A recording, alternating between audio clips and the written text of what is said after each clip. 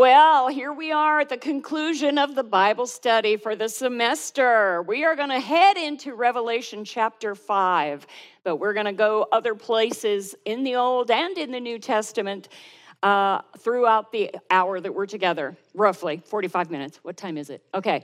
As I mentioned last week, that I think that the scene that unfolds before us here is one of the most exciting, if not the most exciting event in all of history.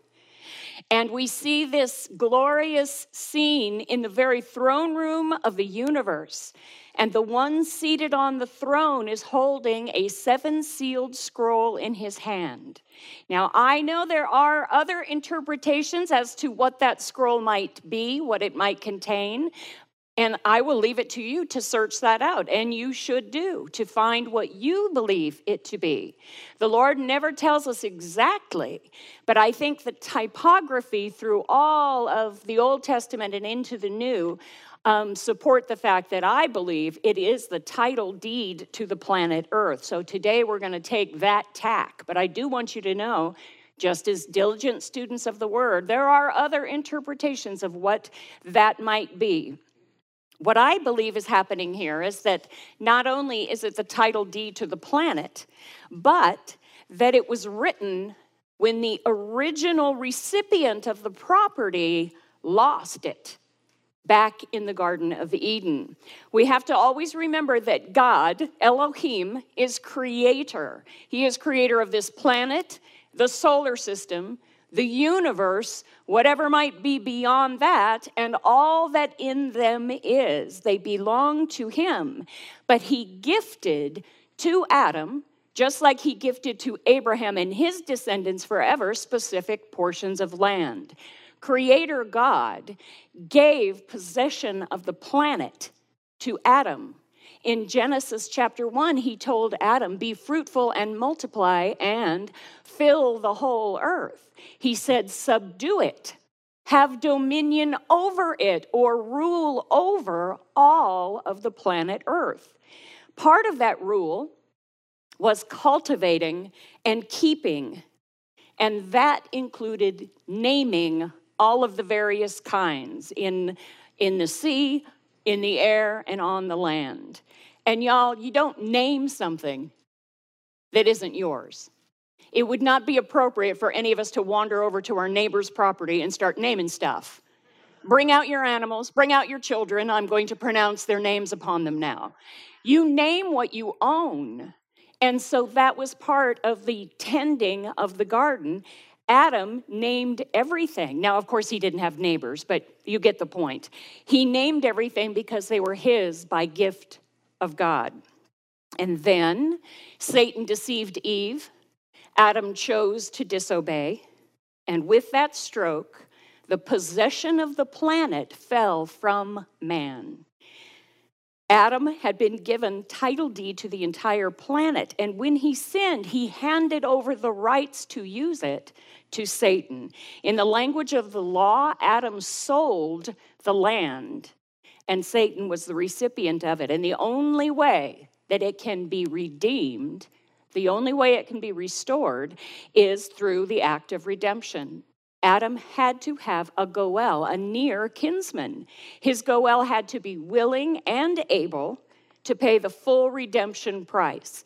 And when that debt was satisfied, everything that was lost could be restored. But since that very great and sorrowful day, there have been many, many ancestors of Adam who have been very willing to take possession of this planet. There have been Neros and Hitlers and Caesars and even Satan himself. They're all willing to take possession of the planet, but able or worthy? Absolutely not. What could possibly be the price of redemption for such a property loss? What could the terms of that transaction be?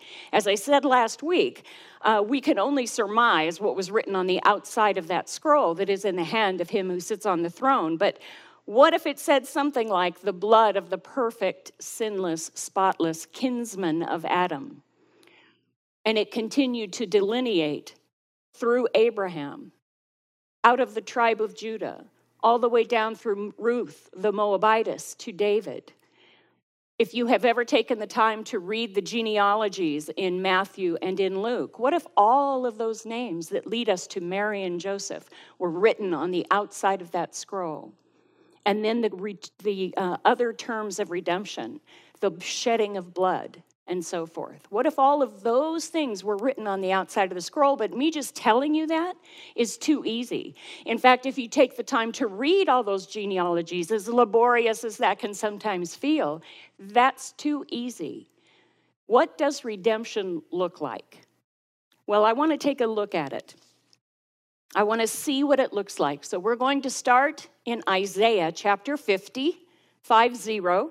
Isaiah 50, we're going to look at verse 6, and then we're going to jump to chapter 52, and we are going to take some time so that we have a clear picture in our eyes today. What was the price? What was the redemption price for the planet Earth? Isaiah chapter 50, verse 6.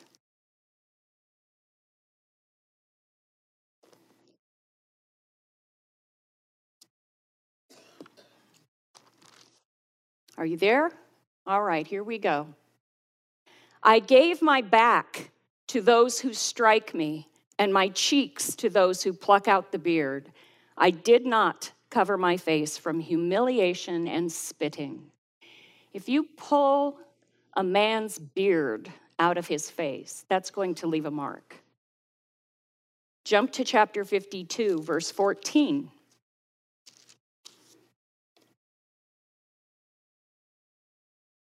God is speaking. Just as many were astonished at you, my people, so his appearance was marred more than any man, and his form more than the sons of men. His physical frame, his face and his body were marred more than any man. By the time the Redeemer was hanging on the cross, he no longer looked human. Go to Isaiah 53, starting in verse 3, and we will read most of this chapter. Isaiah chapter 53, starting in verse 3, and constantly remind yourself, we're looking at the cost of redemption. This is what it looks like. He was despised and forsaken of men, a man of sorrows and acquainted with grief, and like one from whom men hide their face, he was despised, and we did not esteem him. Surely our griefs he himself bore, and our sorrows he carried. Yet we ourselves esteemed him stricken, smitten of God, and afflicted. But he was pierced through for our transgressions. He was crushed for our iniquities. The chastening for our well-being fell upon him, and by his scourging we are healed. You know, when they scourged someone back in the day, the purpose of it was to get you to confess to the crime that you had been committed and to name anyone who was guilty with you in that crime. And Jesus never said a word. Because if he did, he would have had to name me. Because I was the guilty one that was involved in it with him. But he did not open his mouth. Look what it says. He was oppressed and he was afflicted, verse 7. Verse 6. All of us, like sheep, have gone astray. Each of us has turned to our own way. But the Lord has caused the iniquity of us all to fall on him. He was oppressed and he was afflicted, yet he did not open his mouth. Like a lamb that is led to the slaughter, and like a sheep that is silent before its shearers, so he did not open his mouth. By oppression and judgment he was taken away. And as for his generation, who considered that he was cut off out of the land of the living for the transgression of my people, to whom the stroke was due? His grave was assigned with wicked men, and yet he was with a rich man in his death, because he had done no violence, nor was there any deceit in his mouth. But the Lord was pleased to crush him, putting him to grief. If he would render himself as a guilt offering, he will see his offspring. He will prolong his days, and the good pleasure of the Lord will prosper in his hand. Now, this one I don't even understand at all. I do not know what it means that God, in human form, has a soul that could be put to anguish. I don't even understand what that means, y'all. And yet it's part of the redemption price. Look what it says, verse 11. As a result of the anguish of his soul, he, the Father, will see it and be satisfied. By his knowledge, the righteous one, my servant, will justify the many, as he will bear their iniquities. Therefore, I will allot him a portion with the great, and he will divide the booty with the strong, because he poured out himself to death and was numbered with the transgressors. Yet he himself bore the sin of many and interceded for the transgressors. Y'all, that is what redemption looks like. And it looks like, my God, why have you forsaken me? It looks like Psalm 22 and a lot of other scripture passages. Jesus Christ is the second Adam, his blood relative. It required a near kinsman, a blood relative, to do the work of redemption. And Jesus bought it all back when he declared, it is finished. That can be translated, paid in full. Whatever was written on the outside of that scroll, paid in full. And it was accepted by the Father in heaven. Because we know that, because the work of redemption didn't end at the cross. There was also a grave, and then there was a resurrection, and then an ascension. All of it is proof that the sacrifice that was made at Calvary was satisfactory, that it was accepted by the Father in heaven. All of creation now, since that day, has been groaning and waiting for the events of Revelation 5 to unfold. But in order to accomplish that work of redemption, God the Son had to become a man so that he could be the near kinsman of Adam. Did you ever wonder why in the world God would have to, first of all, be made a man, and why he would do it? Has that ever just boggled your mind? Well, we're going to look at some verses now. I will have them up here for you because I want to read this one out of the New Living Translation. This is Hebrews chapter 2, verses 14 through 18 for your notes. But you follow along here. Because God's children are human beings made of flesh and blood, Jesus also became flesh and blood by being born in human form. For only as a human being could he die, and only by dying could he break the power of the devil who had the power of death. Only in this way could he deliver those who have lived all their lives as slaves to the fear of dying. We all know that Jesus came to help the descendants of Abraham, not to help the angels. Therefore, it was necessary for Jesus to be in every respect like us, his brothers and sisters, so that he could be our merciful and faithful high priest before God. He then could offer a sacrifice that would take away the sins of the people. Since he himself has gone through suffering and temptation, he is able, I love that word, able, oh babe. He is able to help us when we are being tempted. Hallelujah. He had to be made man. He had to put on flesh to dwell among us. He was, as we read in the King James Version, I love this, he was, Hebrews 4:15, in all points tempted, like as we are, yet without sin. The perfect spotless lamb. Philippians 2:6-8. He, Jesus Christ, although he existed in the form of God, did not regard equality with God a thing to be grasped. He did not clutch it. He did not cling to it. No, y'all, he let it go. He let it go. But he emptied himself, verse 7 there, taking the form of a bondservant and being made in the likeness of men, being found in appearance as a man, he humbled himself by becoming obedient to the point of death, even death on the cross. And the last one for now, 2 Corinthians 5:21. The Father, he made him, Jesus Christ the Son, who knew no sin. He made him sin on our behalf so that we might become the righteousness of God in him. He had to be made man so he could be your nearest kinsman and redeem you from the enemy. And this he did willingly. And like we saw in the type that Boaz set before us, just redeeming the land, that whole deal was just part of the transaction in order to get the bride.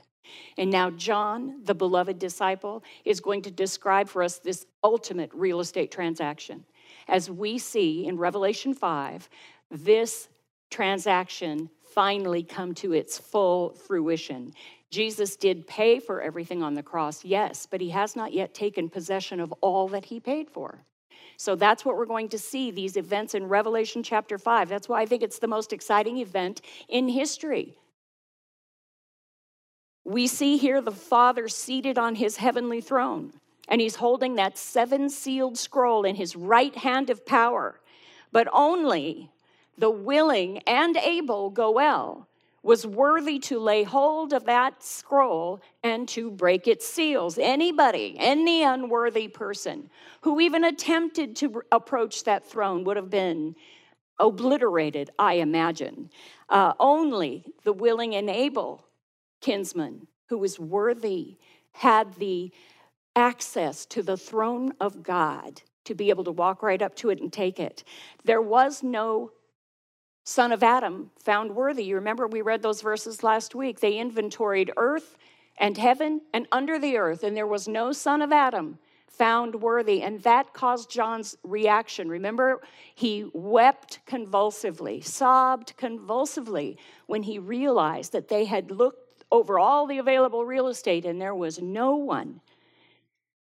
That phrase, before we move to Revelation 5 proper, that phrase, weep greatly, is the same phrase that's used in Matthew chapter 2, verse 18. And I just want you to get a sense of the depth of emotion.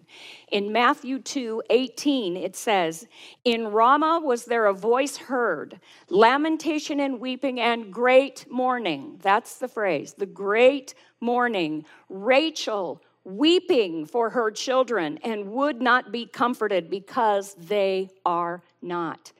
That is the result of Herod's having slaughtered all the children aged 2 and under in and around the Bethlehem area in his attempt to try to kill he who was born King of the Jews. Women, imagine if your children, your grandchildren were ripped out of your arms and slaughtered right before you.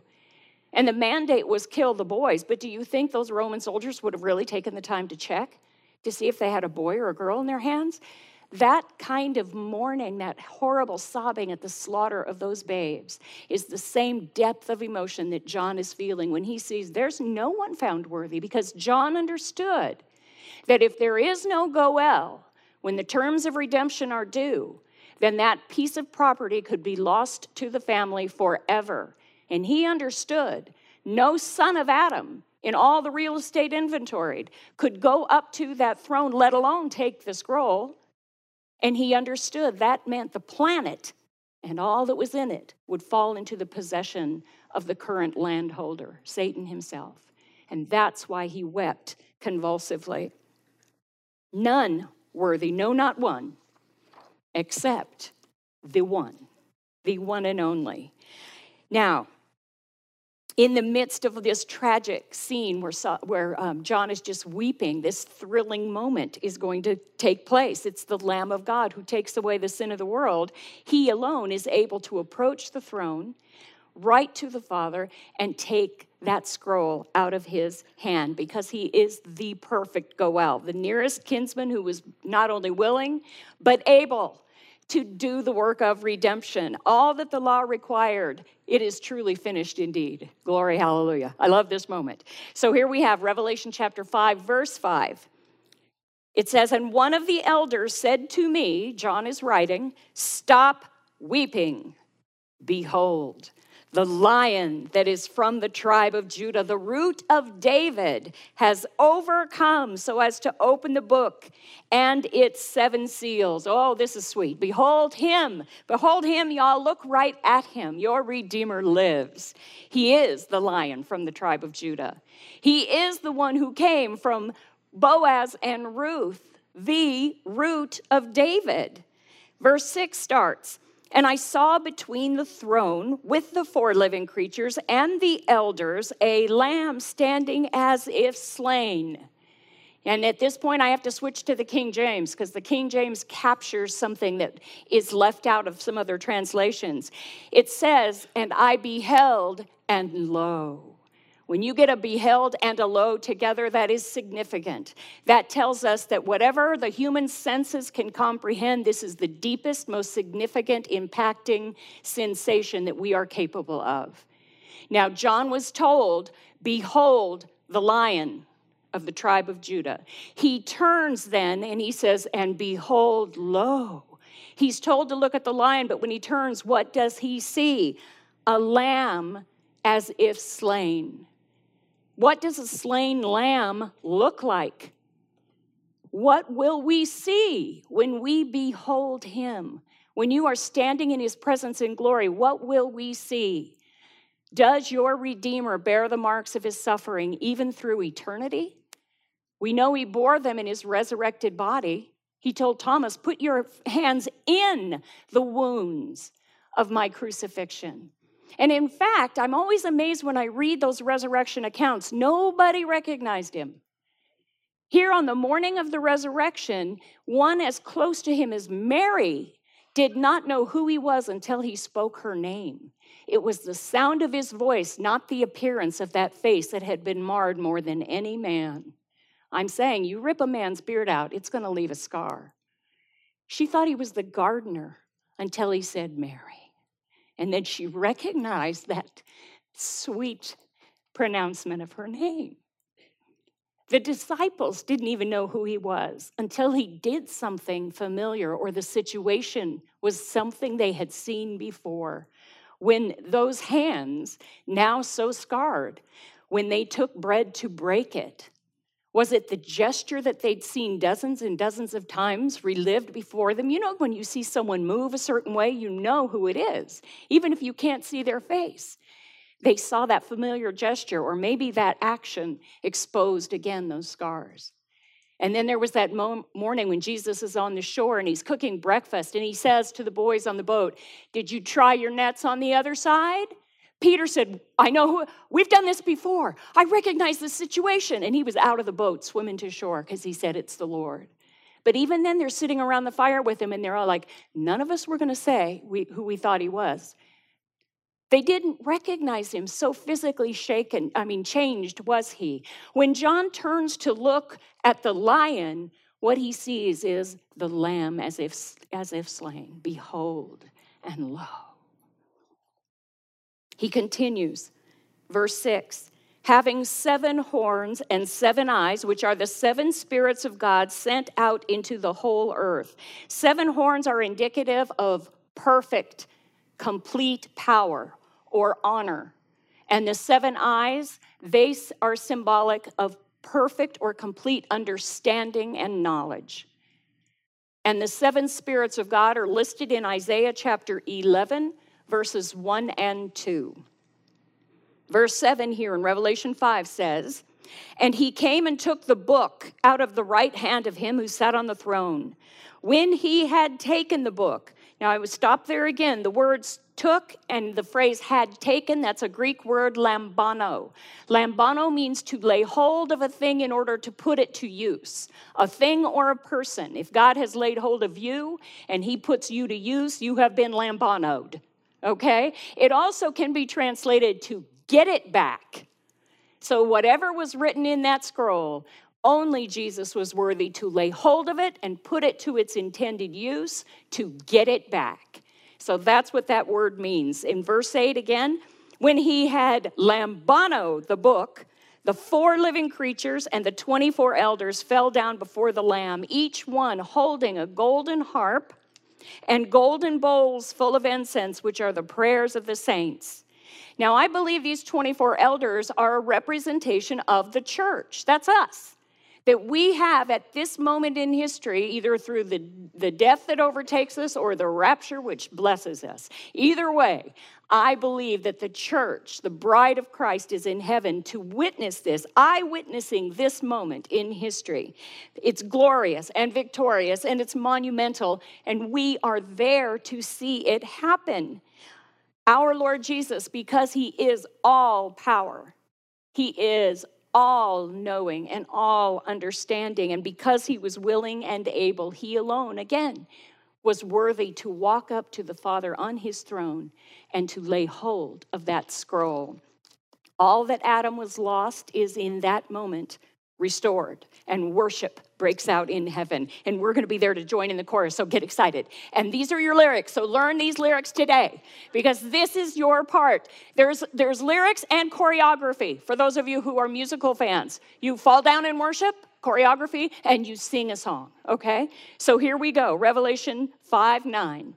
And they, that's us, these are the elders. They sang a new song saying, "Worthy are you to take the book and to break its seals, for you were slain." And here again, I have to go back to the King James. "For thou wast slain and hast redeemed us to God." Hallelujah. "By the blood out of every kindred and tongue and people and nation, and hast made us unto our God kings and priests, and we shall reign on the earth." The bride of Christ is in heaven at this point. And to me, this little indication here, this little verse section, is another proof that we have been raptured and we are standing in heaven before the Great Tribulation begins, because none of the seals have been opened at this point. And there are lots of people in heaven. Look at the numbers that are going to be discussed here. Oh, if it were only the call to heaven.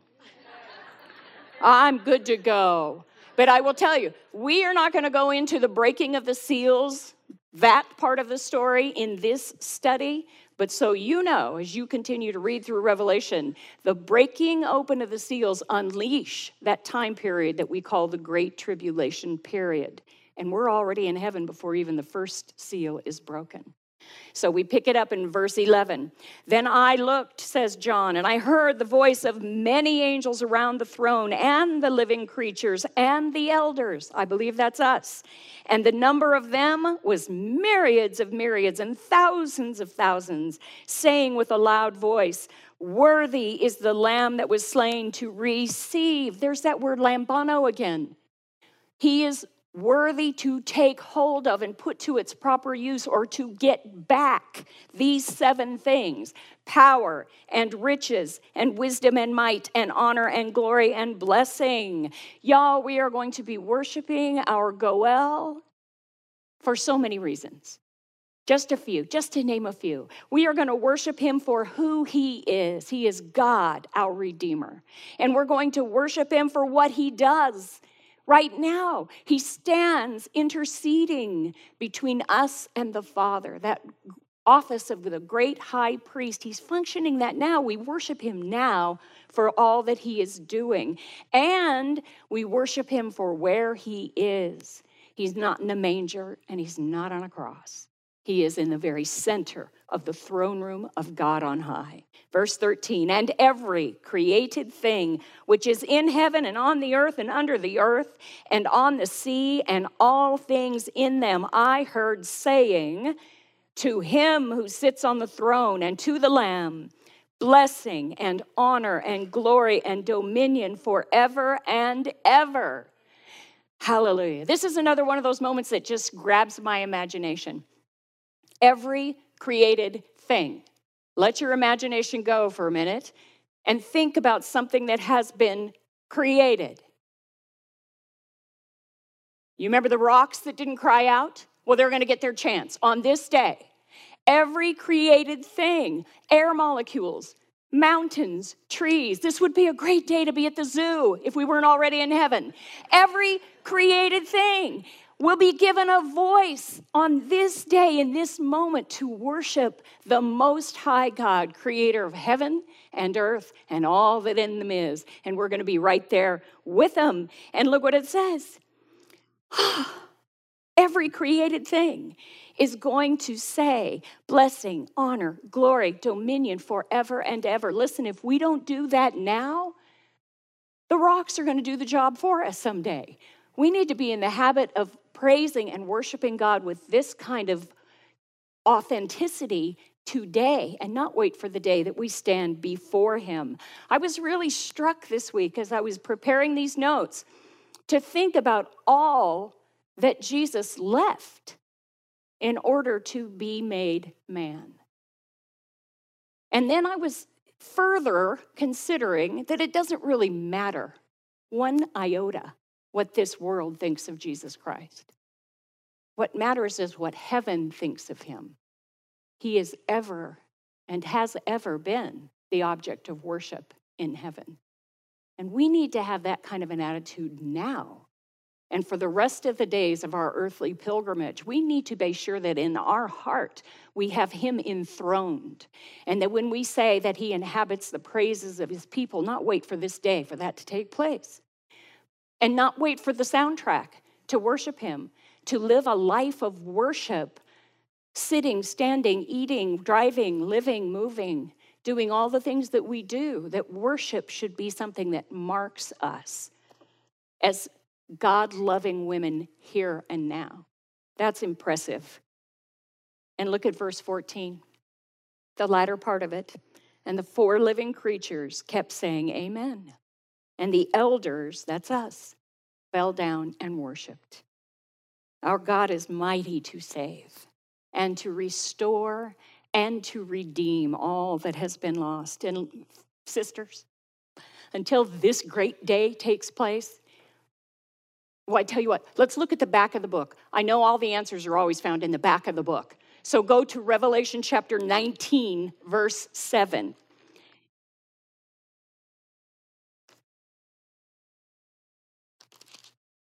You ready? Okay. Here we go. Chapter 19, verse 7. Let us rejoice and be glad and give the glory to him, for the marriage of the Lamb has come, and his bride has made herself ready. Amen and amen. His bride has made herself ready. And it is the desire of my heart, y'all. It has been the prayer of my heart this whole semester that you will have been refreshed and renewed in your tremendous love for your Redeemer, and that you have fallen in love with his word in a new and dynamic way. And that as we continue to put one foot in front of another and breathe the next breath of air, we will do it for the glory of the King, our blessed Redeemer, who was marred more than any man out of his great love for you.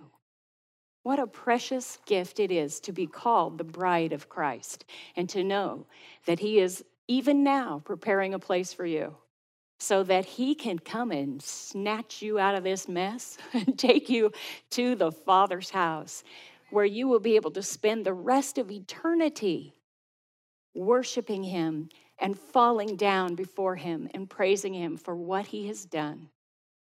Oh, there's not a thing left undone by your bridegroom. Let him woo your heart every day through the power of his word.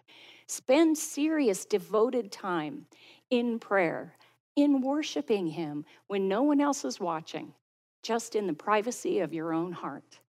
And see if that will empower you to get up and live a life that will be a glory to him. Because one of these days, soon and very soon, you're going to be presented with a golden bowl full of incense. How big is your bowl? And you'll be able to offer it to him as a sacrifice of praise. We're going to get to sing that song of the redeemed someday. Face to face with the one who loves us best. Let's pray. Heavenly Father, we thank you so much for the power of your word. It is light and life to us. And we don't want to be the people who wait to worship our bridegroom till we see him face to face. We want to make ourselves ready right now. And Lord, we can only do that by the power of your Spirit. We want to live lives filled with worship so that we can add our voices to this great chorus of praise. Worthy is the Lamb that was slain to receive power and riches and wisdom and might and honor and glory and blessing. And it is the name of our strength and our Redeemer, our precious Savior, Jesus Christ, that we pray. And the bride of Christ said, Amen. Now, ladies, seriously, go and sin no more.